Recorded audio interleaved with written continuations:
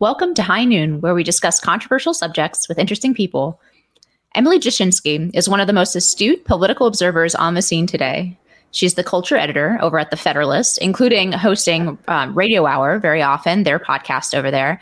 She also works with Young Americans for Freedom at their National Journalism Center. So she works prepping young journalists for their inevitable horror show of a media future. And for the last couple of weeks, she has been guest hosting Hill TV's Rising, which is an incredibly popular independent show that gives voice to, I would say, a kind of populism from both the left and right that rarely gets much airtime on corporate media channels, whether those channels are sort of aimed towards the right side of the spectrum or the left side of the spectrum. So we're very glad to have her here on High Noon. Welcome, Emily. Thank you so much. And you have a great radio cadence. You sound like you're on NPR right now. I really love it. It's calming. I don't know. I am one of those people who hates the sound of my own voice recorded. So I like can barely stand to listen to my own voice. It sounds so different than it does in my head. But so I'm glad that I sound like NPR to you. But I wanted to start this off with a conversation that you have been weighing in on for years, which is a conversation about the media, about the future of media. You've written a couple pieces with Ben Domenech about the new Contras, is the phrase that you've used, which is essentially the phrase you guys have used to describe an independent network of media figures that are based, I think, primarily on trust built over time in an individual person and do not have the kind of institutional money or backing that, say, Fox News on the right or NPR on the left, or for that matter, MSNBC or CNN. So first, who are the new Contras? What do they represent? And what is the future of a democratized media that has such a sort of splintered audience that's built primarily on a rapport with an individual person or a couple people? Yeah, and the answer is, honestly, we just don't know yet. But the new Contras are sort of pioneers in the space, and they're running the experiment in real time. A friend of ours, Sagar Enjeti, who hosted Rising for a really long time before he launched Breaking Points with Crystal Ball, which is already wildly successful, he talks a lot about how we fetishize the mass media, the sense of objectivity that came along with the news media in the era of mass media. And that is a very, very salient point in this context, because it hasn't always been this way, right? Like, we weren't always completely Walter Cronkite and the alleged Walter Cronkite model news delivery. That's not always how it was. And so what we're seeing now is, with the new Contras, people like Sagar and Crystal, people like Katie Herzog, people like Glenn Greenwald, Andrew Sullivan is a really good example, Barry Weiss is a really good example, people who are heterodox, and heterodox are relative to the cultural left, but then neoliberal cultural left, and then economic neoliberalism that dominates the political establishment. And you could even go more broad than that and say the ruling class in this country, which is a symptom of the sort of educated elite sorting that Charles Murray wrote about, I think, very presciently and very helpfully, just about a decade ago, less than a decade ago. So when you have that happening and you have the outcasts like Andrew Sullivan or Barry Weiss, I mean, both of whom are probably best described as left of center at this point, being sort of thrust out of these legacy newsrooms, they've found landing pads on independent publishing platforms like Patreon and like Substack. And they're actually making a lot of money on those platforms, which shows the demand. So on the one hand, the new Contras are the folks who are creating that infrastructure where there is a landing pad, creating and benefiting from the infrastructure that serves as a landing pad from the constrictions of legacy media. For dissenters, people who you probably never would have thought of as enemies of the establishment, but are now somehow labeled heterodox dissenters. So creating and pioneering the sort of infrastructure and that landing pad, that's what they're doing. And then this gets into another question of, what does the future look like? Is that sustainable, or is that a durable trend? And that's really the big question. The example I always use is Stephen Colbert is both the most polarizing and the most successful man in late night television right now. He's polarizing, and I would also add, he's just really not that funny anymore. He used to be great on Colbert Report, and now he's just like, it's resistance boomer humor on like bad boomer memes. Like he just like rips it straight from bad boomer memes. But he is both the most successful and the most polarizing. And that's because to win the ratings game in late night television, you no longer have to appeal to the audience that mass media forced you to appeal to, which forced our entertainers to find common ground. He doesn't have to put up Johnny Carson's numbers, which were way bigger, because there's so much more choice, and people who don't like his politics or don't like whatever else, they'll go elsewhere. And so we're seeing the same sorts of trends in news media. Why does the New York Times retract an op-ed that was totally anodyne from Senator Tom Cotton? Because it's actually better for them financially to turn off a huge swath of the country if they're really, really pleasing a smaller slice of the country that will give them their ad dollar, their subscriptions, and that will not take away their subscriptions. So everyone's appealing to niches, and this has benefits, and this is an entertainment and it's a news. It has benefits. I don't know how durable it is. I don't know. We maybe at some point we'll see Substack, God forbid, start cracking down on people. Maybe we'll start to see Patreon doing that again as well. We don't know.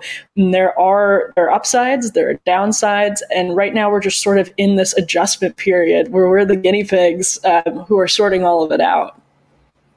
Yeah, you've said multiple times in that answer, you were talking about mass media, right? And the fact that we really don't have a mass media anymore. What we have are these like little silos, these niches, and that you can be very successful appealing to a particular niche. But even the people that you've listed out, right, as part of this new Contras group, a lot of them have wildly different views from one another, and they're not necessarily overlapping audiences. And I think I don't know what the overlapping audience is for, say, Rising and, for example, Andrew Sullivan, right? Andrew Sullivan is very much in the center, Barry Weiss as well. So what's interesting about this moment is you're seeing huge demand for both the populist left and populist right, which might be termed by people in the middle as quote unquote extreme. And you're seeing a huge resurgence of an audience for the center that has migrated out of these legacy institutions once we've seen kind of a takeover there that has made it impossible for views in the center to actually be expressed through those outlets. But I mean, do you worry? You said there are some upsides and downsides. I mean, do you worry about the fact that we won't have a common body of reference anymore? I mean, these different outlets, they're covering completely different stories. They're often giving not just different opinions, but different facts, right? And I'm not at all nostalgic for the 3-channel days. And in fact, I think that those 3-channel days were an aberration in America from a wildly partisan media throughout most of the 19th century. But I mean, do you worry that because we are already so polarized, this movement in media will exacerbate that in some way? It'll make it worse. It'll make it so that we can barely have conversations with each other. If you don't watch the same bundle of news shows as I do, or listen to the same podcast as I do, we literally have totally different perceptions of what the news of the day is, and no way to talk about it with each other. Yeah, I mean, I'm worried about polarization in the context of secularization, and that is to say that in this era of postmodernism, it's not only that you have partisan outlets, as historically we have, sort of spinning different facts. That's one thing, but we actually sort of don't agree on what constitutes a fact anymore, and I think that's getting into a really dangerous place when we cannot agree on sort of fundamentals. And these are things the left mocks the right for talking about, or at least talking about at length, and doesn't really want to talk about. And I'm talking about the populist left. They really don't want to talk about these things, although there are some people who are willing to have the conversation when they feel it's warranted. But I think the right is reasonably much more concerned about our inability to literally define biological sex and to have a common understanding of biological sex than the left is. That is a source of major strife. The definition of what constitutes racism. Ibram X. Kendi is a best-selling author in this country, and he defines racism as basically anything that dissents for a moment from full critical race dogma, from full progressive dogma. That's extremely, extremely dangerous because we're not even sharing the same definitions of really basic words and basic facts. The left loves to talk about capital S science, but when it comes to biology, that's sort of like all out the window. And they're sort of like grasping at straws to define down biology to different things. And so, yeah, I'm deeply, deeply concerned about our lack of sort of common ground. That's one thing that mass media absolutely fostered. And it's not to say it was always good, but it is sort of amazing to go watch what now feel like relics of the mass media era. I wrote about this in the context of the Friends reunion, actually, which really resisted the pressures to siloize and nicheify, and just was positive. It wasn't this sort of like, it didn't feel like it belonged in 2021. It felt like something, from days past, mostly just because it was positive and it had mass appeal. And there's a reason that millennials are stuck in the Friends loop and stuck in the Office loop, despite the fact that Steve Carell himself has said it would be impossible to make The Office anymore in this sort of climate.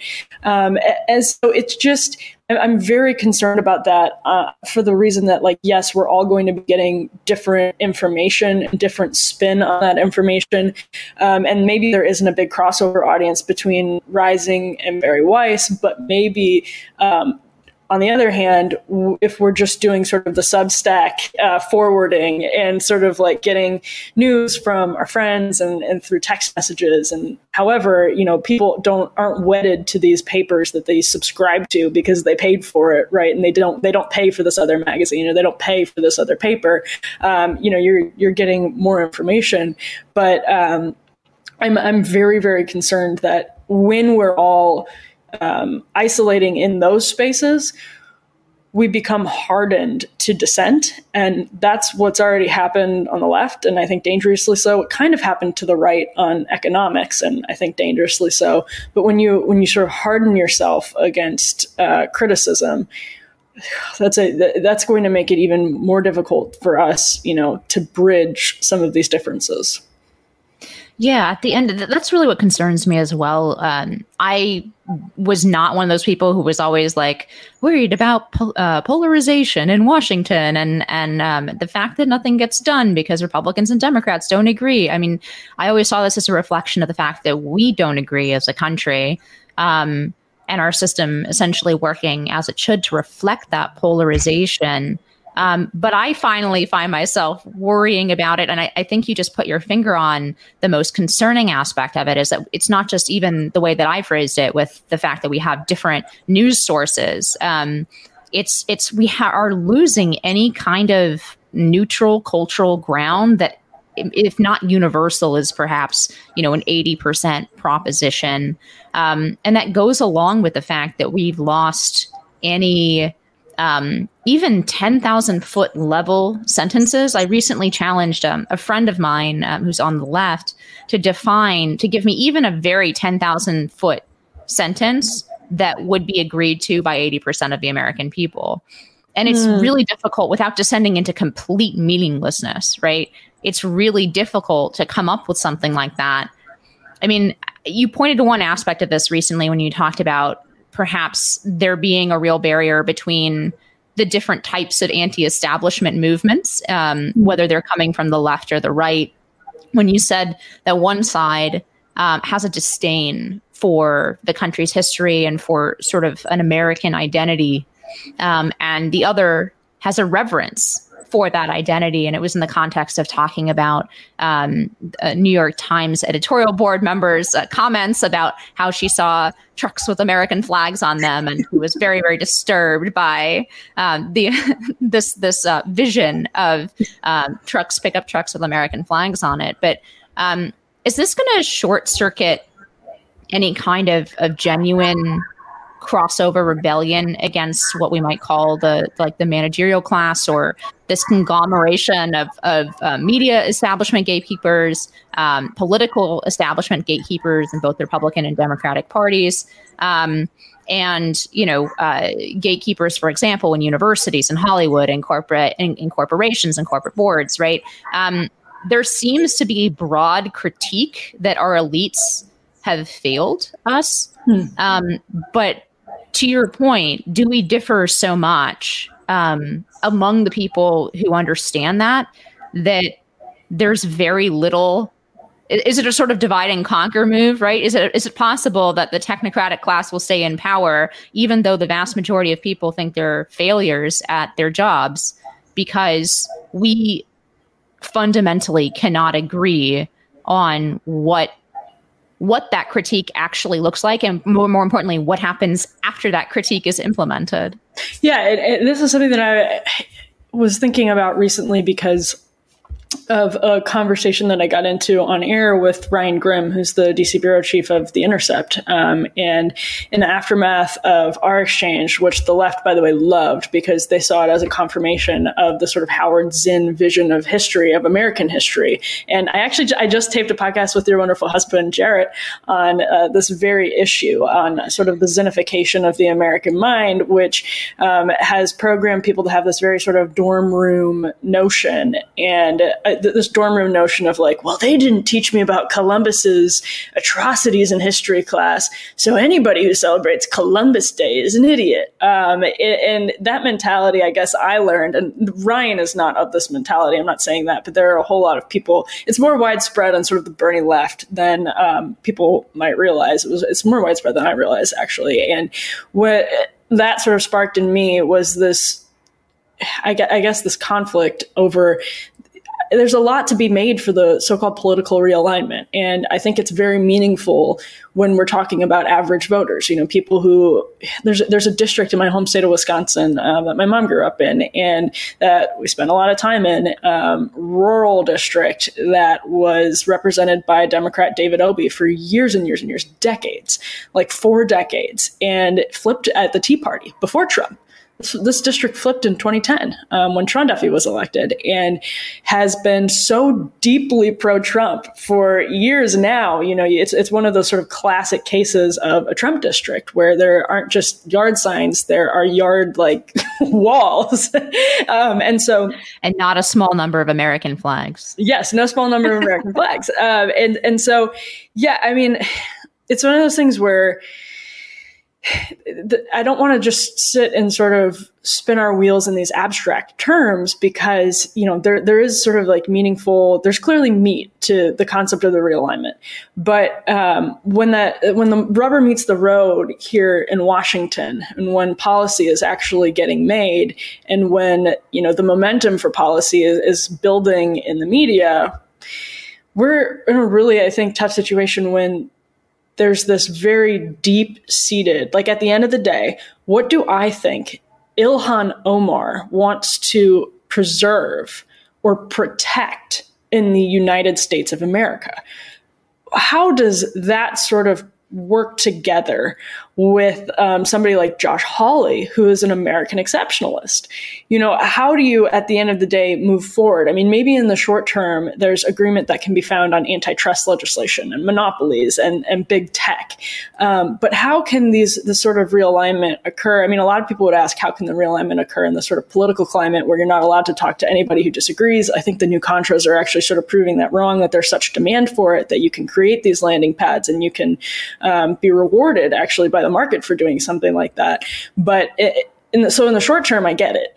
In the long term, I don't know where it goes when, you have an increasing number of people that actually are sort of really deeply skeptical of the country in a sort of 1619 Zinnian way, trying to come together with people who believe that America is exceptional and that the founding documents are, sort of the greatest roadmap to Republican governance and the best sort of system for economics and government that has ever graced this earth. Imperfect as it is, by the way, imperfect as it is and historically has been, in the scope and the sweep of human history, I just have a hard time figuring out, what would be better. And so bridging that gap is enormously difficult, I think. Yeah. Another critique that you've sort of leveled, I think, at people within this new Contra space, right, has been the assumption of primacy of economics over everything, right? And I want to read something that I believe, is part of one of your radars recently when you were filling in on Rising. And that is, what the building left-right populist consensus lacks is adequate recognition that rising wages, UBI, and targeted cash transfers won't boost the working class without changes that money alone cannot induce, be it the marriage rate or the fertility rate. I think Anna Khachiyan of Red Scare has made some of the best arguments in favor of the primacy of economics. So, for example, her analysis of sort of girl boss feminism, right? It's that it's essentially a psychological response. It's a cope, right? It's a cope to for a generation that graduated into the 2009 economic crisis that never really built any kind of foundational wealth. And there's a lot of evidence to back that up, that our generation is going to be unfortunately is behind where our parents were at the same time, i.e. In terms of wealth building, we're actually going backwards. And so that the folks who make that critique say essentially some of these cultural trends that you're arguing against are one of two things. One, they're a cope, just like girl boss feminism is a psychological cope for not having the economic stability to enter into marriage and have children. And then the second category of these are just red meat issues to distract us from, quote unquote, the real issue, right? And the real issues are always economic. It's kind of a what's the matter with Kansas sort of critique, right? That why don't people see that the most important issues are healthcare and the minimum wage versus, for example, men and women's sports, or the redefinition of sex that you mentioned earlier, or critical race theory in schools, or any number of these cultural flashpoints. What is your response to, I guess, maybe first that what's the matter with Kansas critique, because I actually think it's kind of easier to deal with on the face of it, and then the deeper critique that I think Anna Khachiyan levels, which is that actually economic instability is driving some of these what might be called like progressive cultural advancements that are shifting us very quickly to the left culturally, that in fact behind a lot of the psychological drive of that is in fact economics. Yeah, it's a really tough equation to solve. And I think probably these variables are inextricably intertwined, and we can't actually unwind them and sort of find a single root. I mean, one of the examples that I've been thinking a lot about recently is birth control.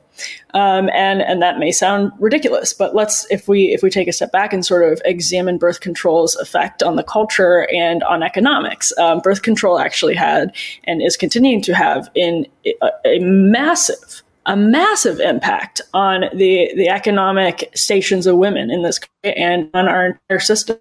And again, it's difficult to trace exactly to what degree we can attribute that specifically to birth control. But that effect obviously exists. And the post-sexual revolution effect obviously exists. And so if we're looking at that, there's a demand that made birth control successful, right? And that demand is both economic and cultural, because there are people who make decisions that are not in their economic interest for cultural reasons. And they're doing that at the end of the day, that's culture. And so you also have to say, well, somebody created this product. There was a lot of science that went into the creation of a product like birth control. That has to happen. That has to happen in a cultural climate, right? What enabled these sorts of scientists and the funders of their work to create a product like this with cultural and economic implications. There was the funding, of course, right? Like there are the financial incentives that in the market system drive that, but it's also only happening because they probably felt a certain degree of cultural comfort or maybe not. And at the end of the day, why is birth control something that a human being would demand? Because sex without consequences is in demand. And that at the end of the day is, again, both. That is both a cultural and economic source of demand, because a huge part of the reason people want to have sex without the consequence, to put it pejoratively, maybe inaccurately, of childbirth and pregnancy, a lot of people can't afford it. And a lot of people don't want to have to afford it. A lot of people don't want to have to drop out of the workforce. And then on the other hand, it's just sort of there's the hedonistic aspect of why people would want to have sex without the consequence of pregnancy. And so just like zeroing in on that one example, you can see how I think there's a really like inextricable intertwinement of these variables that sort of at the end of the day, I keep saying at the end of the day because it is at the end of the day. And I sort of feel like I'm perpetually at the end of the day over the course of these last 3 weeks, as I've been forced to get out of bed at like 6 in the morning. But it's hard to separate them. So even if you take like Anna Kachin's examples, if you keep drilling down every single time, you uncover a cultural motive that enabled the economic one and vice versa. And I think the sort of best way to think about that is that we exist where we sort of have in a world where we have both of those motivations sort of teasing us constantly. And why that is because ultimately they both sort of prey on human impulse and human temptation, and we go in different directions. So it's very important to, I think, focus on economics a lot of times when we over focus on culture. I think there was too little focus on the economics that was driving, say, support for Donald Trump in 2016, but then I think there was too little focus on on the culture that was driving support for Donald Trump in 2020. And so I think sometimes we just focus in the wrong place. But at the end of the day, I think, they are both, they're very closely connected. One reason I've always found that argument unconvincing is because under Donald Trump, we did have what he called a blue collar boom, not without, backing in terms of the data. We had an economic boom that, unlike the past 30 years, really did distribute its benefits more evenly among the various socioeconomic classes of America, where you actually did see working families have a real increase in wages, where you did see a job market where the employee finally had the negotiating power in the relationship with capital, right? Because there was a shortage, and there was such a boom in the economy that there were many jobs available. One of the most remarkable statistics from that period to me was there was this big uptick in people quitting their jobs, and people, I think some folks on Fox Business or whatever got asked about it, and they were like, "Oh, what do you think? Is this worrying? What does this mean about the economy?" And I said, it's really simple. They're getting rid of jobs that they don't want to be in because they can get a better one. Like, that's the best indication that your economy is in a good place, when people are actually able to quit the jobs that perhaps they have wanted to for a very long time because they have social leverage in the market. But with all of that success, nobody looks back at 2018 and thinks, oh, well, we were all getting along so much better then, right? We were all such one big happy family, and all of these red meat cultural issues just faded into the background. No, they came to even more prominence in a very fundamental way, which to me would at least indicate that when the economic indicators are going in the right direction, the fact that these cultural issues just keep resurfacing means that they can't be subsumed into economics. I agree with you that there are economic drivers here, but I think it's kind of wrong to tell people that it's more important that, and always economic, it's always the economy, stupid, right? Like that it's always more important to think about economic issues than cultural ones. But you've really been making this point for a long time in front of a lot of different audiences. This point about the fact that there's not just a increasing economic, let's call it provocatively an oligopoly, right? That there's increasing consolidation in market power, but to point to this increasing consolidation in cultural power, whether that's in the production of pop culture or movies, or whether that's within the media sphere itself, or whether it's corporations heavily weighing in on cultural debates like voting laws or, men and women's sports, or a dozen other issues that both of us could list off. Why is it important to talk about cultural monopoly? But also on the flip side, since we're both so heavily into the culture side, let's throw the economic team a bone here.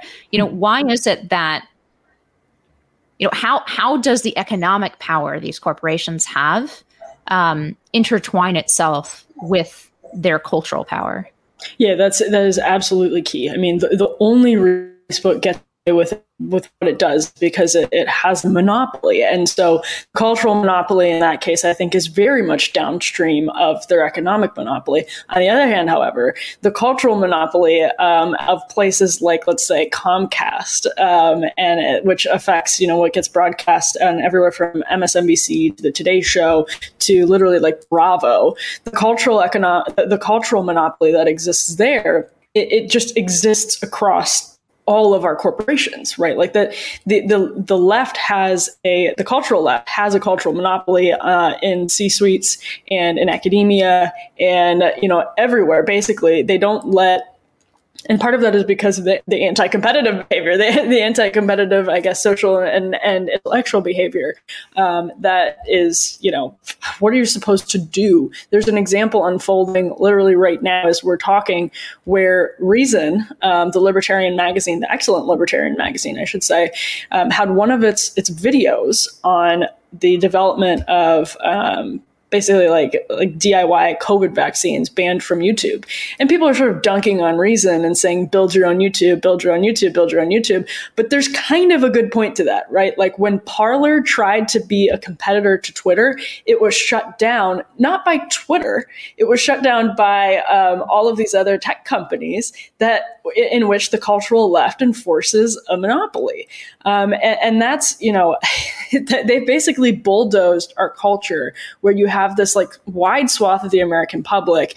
I mean, think of the prominence of the term Latinx, or the proliferation of the term Latinx, which sort of crashed and burned over the course of the Democratic primary. I think Elizabeth Warren used it like the first minute of the first debate, and then the candidates like pretty much dropped it because they had to go out into the field and talk to people. And it was just sort of it's one of those things where they realized that it polled at like 10% with like actual Hispanic voters.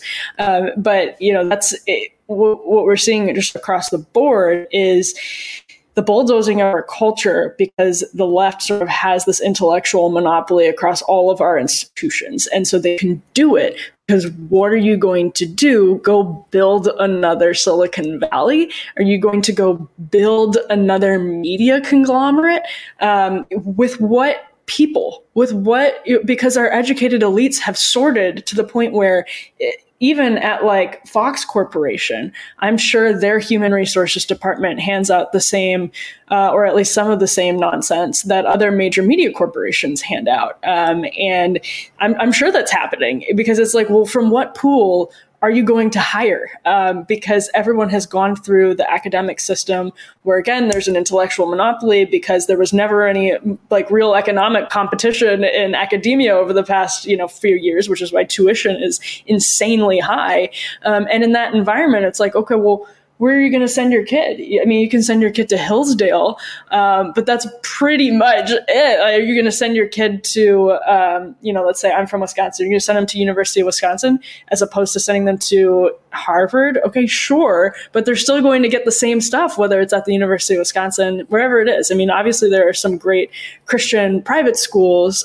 Even those have a lot of grouping radical leftism, and that's hyperbole. And at the end of the day, it's just like, well, what are you supposed to do when all of our institutions, because of the patterns of elite sorting, are, there's the outsized power in the hands of educated cultural leftists. And at that point, they're able to exert that outsized power to really try to bulldoze and to shape the norms. And they have intimidated a wide swath of the public out of retaining what feels like to them their dignity. When they go to a PTA meeting and someone's trying to read their 5-year-old child I Am Jazz in a kindergarten class, and they don't feel comfortable standing up for their child because they don't want something worse to happen to their child, to be ostracized socially, to deal with the embarrassment of their parents being dragged out or hauled out in media, being filmed to Instagram and Facebook and TikTok and going viral for being a bigot. Nobody wants to deal with that. So what are you supposed to do? What's the role of the retreat of religion? Because you've now mentioned it a couple times in all of this, because it's certainly observationally true to me, even as an atheist, that, for example, in my hometown of Palo Alto, part of the reason that it was so critical to sort your kids and make sure that your kids get sorted into the highest bracket possible in terms of what you're referring to as elite sorting, which is really what the function of modern universities are. They are indoctrination centers for the activist left, and they are elite sorting mechanisms. And those two functions must be separated. They're also hedge funds, as J.D. Vance says. That's true. They really are, actually. Harvard and Yale both have about $40 billion each in endowment funds, which is a pretty sizable hedge fund. But in any case, part of the reason I think that is such a, that is viewed as such a critical thing to make sure that your kid gets sorted into the elite is, at least observationally, seems to me to be that there's not a lot of other identity or deeper things to be proud of about ourselves. And I think that's also why and perhaps you agree with this, why we're also emphasizing things like race to a degree that 20 years ago or 30 years ago would have been completely crazy as an identity. And that does make me wonder about that, how our society is becoming post-Christian, and therefore this is having all kinds of effects from, this kind of rat race, making the rat race and the material be the exclusive prize to be sought. And then on the flip side, not really moderating a lot of those materialist impulses, those impulses that capitalism so well coordinates into prosperity, but then are sort of morally neutral in themselves at best, right? What has been the role of largely a retreat from religion, the rise of the nuns, as they call it, right? NONE. What's the post-Christian America going to look like? Yeah, and to me, it's not even just post-Christian. It's sort of post. It's like excuse me, I need more kombucha. It's post. Speaking like a lib. True coastal. Yeah. No, it's not just post-Christian. It's postmodern. At the end of the day, I think it's best described as postmodern, or it's secular, because what it's untethered from the sense that objectivity is attainable. And that's a huge, I think, downstream effect. As somebody who works with students all the time, by the way, and speaks to a lot of students, it's sort of amazing to me how untethered they are from, and they want something more, right? Like they want to have some sort of moral order that feels that feels, let's say true. It feels right and true and grounded in something.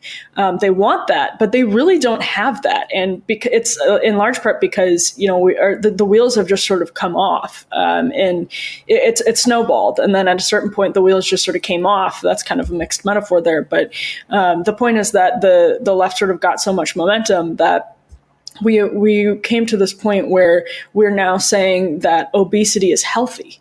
That sounds like a crazy example. It might sound like a stupid red meat cultural example, but do you understand how confusing that is for a child brought up in a culture that teaches that obesity is healthy? We don't have standards of objective beauty anymore, and that's sort of telegraphed through very subtle signals that I think are having a very powerful effect, because as you are sort of in your formative years, that's enormously confusing, because there are some things innately as a human and you seek innately as a human that society tells you cannot be answered with any sort of sense of moral clarity.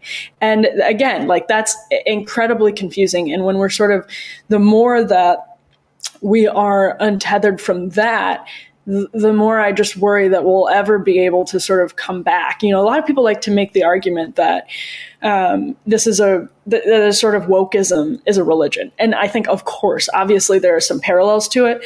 I don't think it's true to say that it's a substitute for religion. It might be an attempted substitute, but it doesn't account for the afterlife. And I'm not trying to sort of just exist in this abstract space.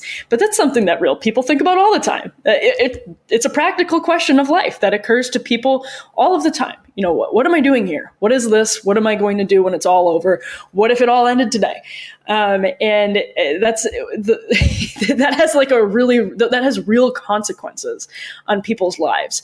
And when you sort of struggle to even know that, I'm holding a pen right now, when you struggle to come up to with an answer to what that is, that is satisfying to you as a human being, boy, we get into some really dangerous territory where, and I think a lot of that's in a cultural space. I think you see a lot of it also in our totally morally bankrupt billionaire class, which I think doesn't compare well to other billionaire classes for all of the terrible flaws that they had. This is actually pointed out in a recent Jacobin essay that I continue to cite. There was a kind of a moral order to the WASPs of yore, which had a million different terrible flaws.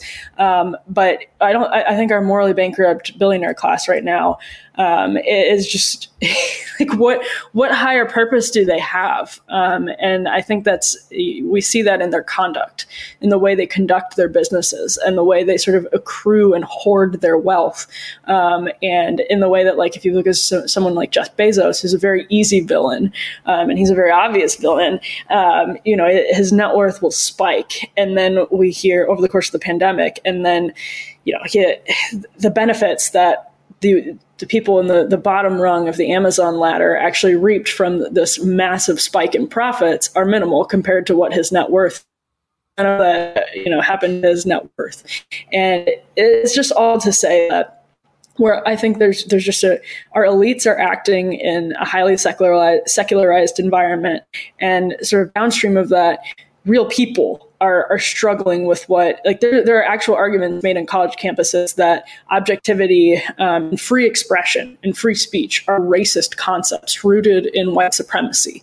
And when you sort of tear down that foundation and you attack that foundation, which I think everybody should question, right? We should all be questioning the foundation. We should go through that phase of our lives, and we should sort of constantly be willing and open-minded enough to sort of check ourselves and ask these questions. But when you tear down that foundation altogether, and stigmatize it entirely, we're going off the rails. What you're really talking about is psychology, right? When we talk about purpose, when we talk about answering some of these questions of life, right? About the afterlife, about death, about purpose within life, a lot of the questions that religion gives answers to, and different religions give different answers, but ultimately, I think you're right that wokeism as a religion fails to give those kinds of answers, or at least it grounds those answers entirely in the material, which is ultimately unsatisfying. That's a materialism is a key aspect of it. And I didn't use that phrase, but it's completely true that we sort of like, and you see that in the girl boss mentality, the hashtag girl boss mentality, which is ultimately a materialist philosophy that governs a lot of our pop culture. And I think is making a lot of women sort of think about what their priorities are and is steering them in one very materialist direction. I just wanted to jump in and say, I think that is the right phrase for what we see. Yeah, but I think it's the right phrase because what we are ultimately talking about here is a psychological outlook, right? And I wanted to get your take on how that psychological outlook and how we have, I mean, I think all the time about the sort of the Soviet new man and what a failure in many ways that was, right? They try to train, self-interest out of the human person unsuccessfully, right? It just pops up in different ways. And in fact, if you distort that kind of self-interest, you get outcomes that are way worse than like in a capitalist system where you embrace that sort of economic self-interest. But it seems to me that this kind of pure materialism and then finding your purpose through two routes, right? It's you accumulate the best material situation that you can if you're Jeff Bezos, right? And then you solve your conscience, and to the extent that you interact at all with the non-material, it goes into this crusade around race, gender, whatever else, this crusade towards an equitable society, let's say. But it's produced. I wonder what you would say about the psychological traits we seem to be creating in our own new men, right? Our new woke men and women. Because it seems to me that they are very disturbingly devoid of actual empathy for other people. And at the same time, there's this very performative, sort of traumatic victimhood chasing, right? We talk now in therapeutic language that I think people would have been embarrassed to speak about even in that way, even to their therapists, like just a couple decades ago. And now it is literally the language of power in the political stage. Are we shaping a new man here who has some very disturbing psychological traits? And how would you connect the two topics here? Like the drive to, obviously there is some drive that was once oriented towards religion and perhaps is now oriented in these different directions. But I mean, if we know it by its fruits, it seems like it's producing some very undesirable psychological traits in people. Yeah, I mean, you just use the phrase "new man," and a key part of that phrase is the word "man." And you talked also about how people sort of performatively expect to be rewarded for things they probably would have been embarrassed to say in the privacy of a therapy room not long ago. And I mean, just look at the sort of trait of stoicism, right? That is kind of a male instinct that is being sort of, there's been a very deliberate effort to help men unlearn that instinct. And it's, again, how confusing is that if you're a man and you want to sort of do one thing and you're told to do another thing, but it doesn't, this is, I'm not a psychologist, obviously, but I think this is sort of a really fertile ground for psychological inquiry to the extent that free inquiry can still be conducted in our academies. Very recently, Katie Herzog has been reporting on how doctors do not feel comfortable, engaging in really free inquiry in their own fields of research. But materialism is, I think, what is sort of, I think people have been grappling with, especially some like Catholics on the new right, Catholic thinkers on the new right, is how difficult it is to extricate our culture of materialism from our culture of capitalism.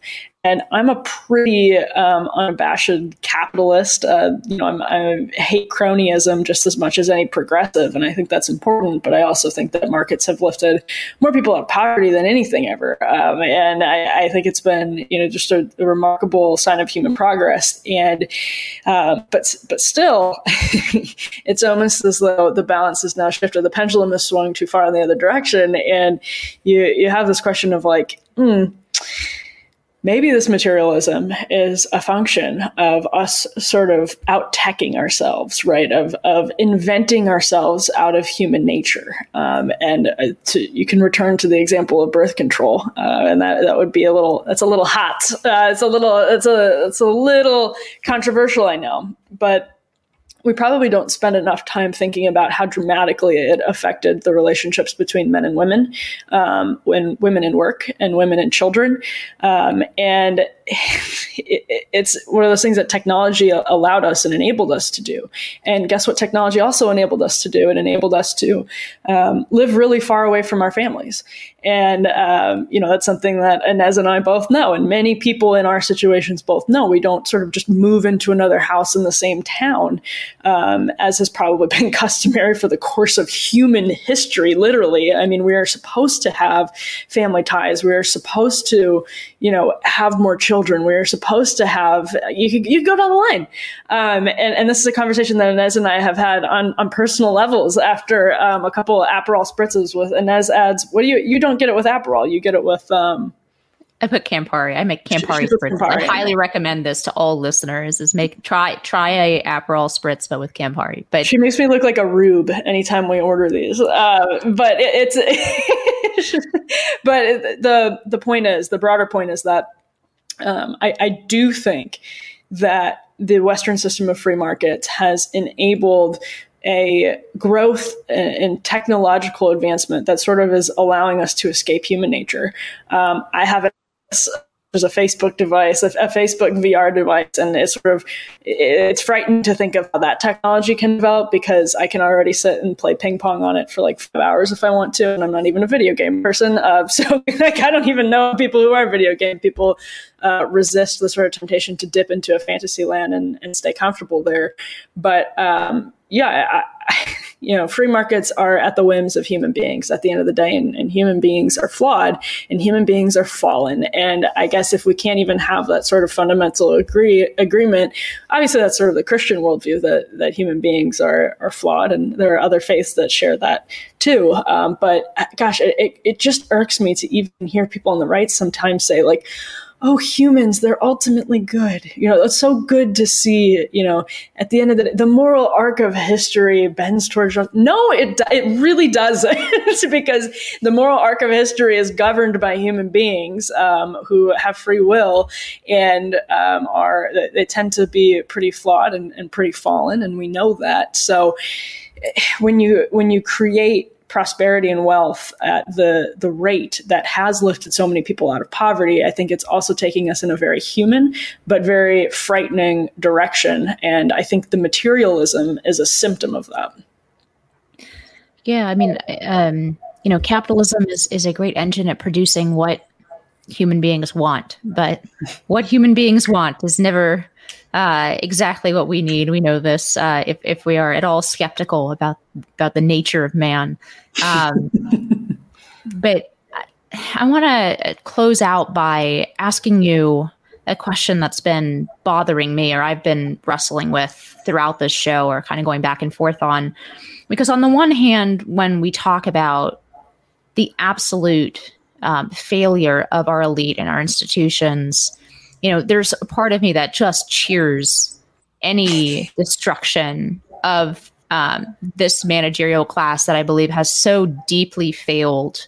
Not only has so deeply failed America, but is so thoroughly mediocre, right? I'm a conservative. I don't have a problem with hierarchy or institution, but it seems to me that a lot of the people who are considered elite in our society, and what Spencer Klavan would say we give our honors to as a society, are just so deeply and thoroughly mediocre that I cheer their collapse and exposure. But on the other hand, I think about how hard it is the project of building new institutions, right? And when I think about the founding of this country and, how our revolution has been one of, even like within the class of arguable, that have been brought something better than what came before, right? And even of course, the Catholic integralists that you referred to, they would dispute that as well. But as would Reingrim. There's at most one revolution in human history that I can think of that built better institutions than it tore down. And when I think about, all the things we've been talking about during this hour and the psychological fragility of people in our age and their inability to set aside their narcissism for anything approaching a common good, not with capital letters, just any kind of common good. I'm terrified of what happens when we knock down that fence, right? To use the Burkean expression, when we start to destroy these institutions, are you pessimistic or optimistic about what is built after that? I'm enormously pessimistic because, and not to sort of bring everybody down.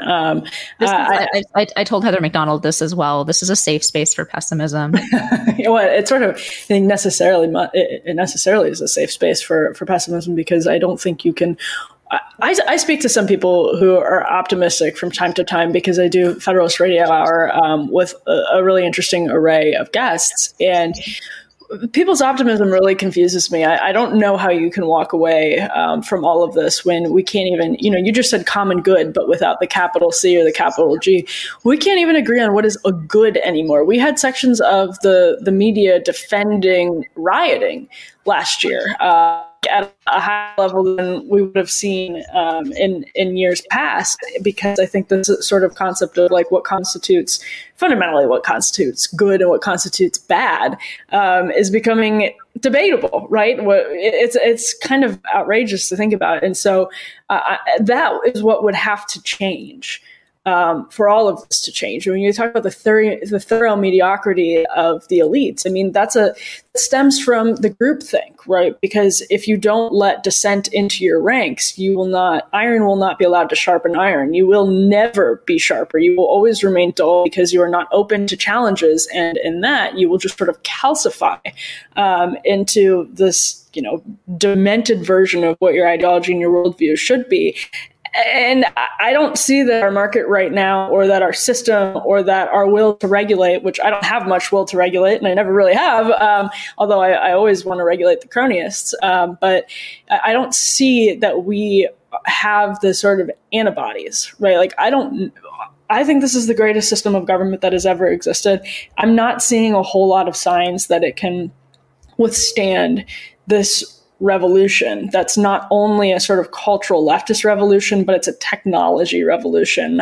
Speaking of the ways that we sort of interact with each other on a very fundamentally different human level, we are now constantly interacting and confronting opinions from people we don't know, from all over the world, with different backgrounds and different communities and different ideas. And a lot of them are anonymous. And this is now a huge part of just our everyday existence. It is ambient. It is accessible to us at any given moment of the day.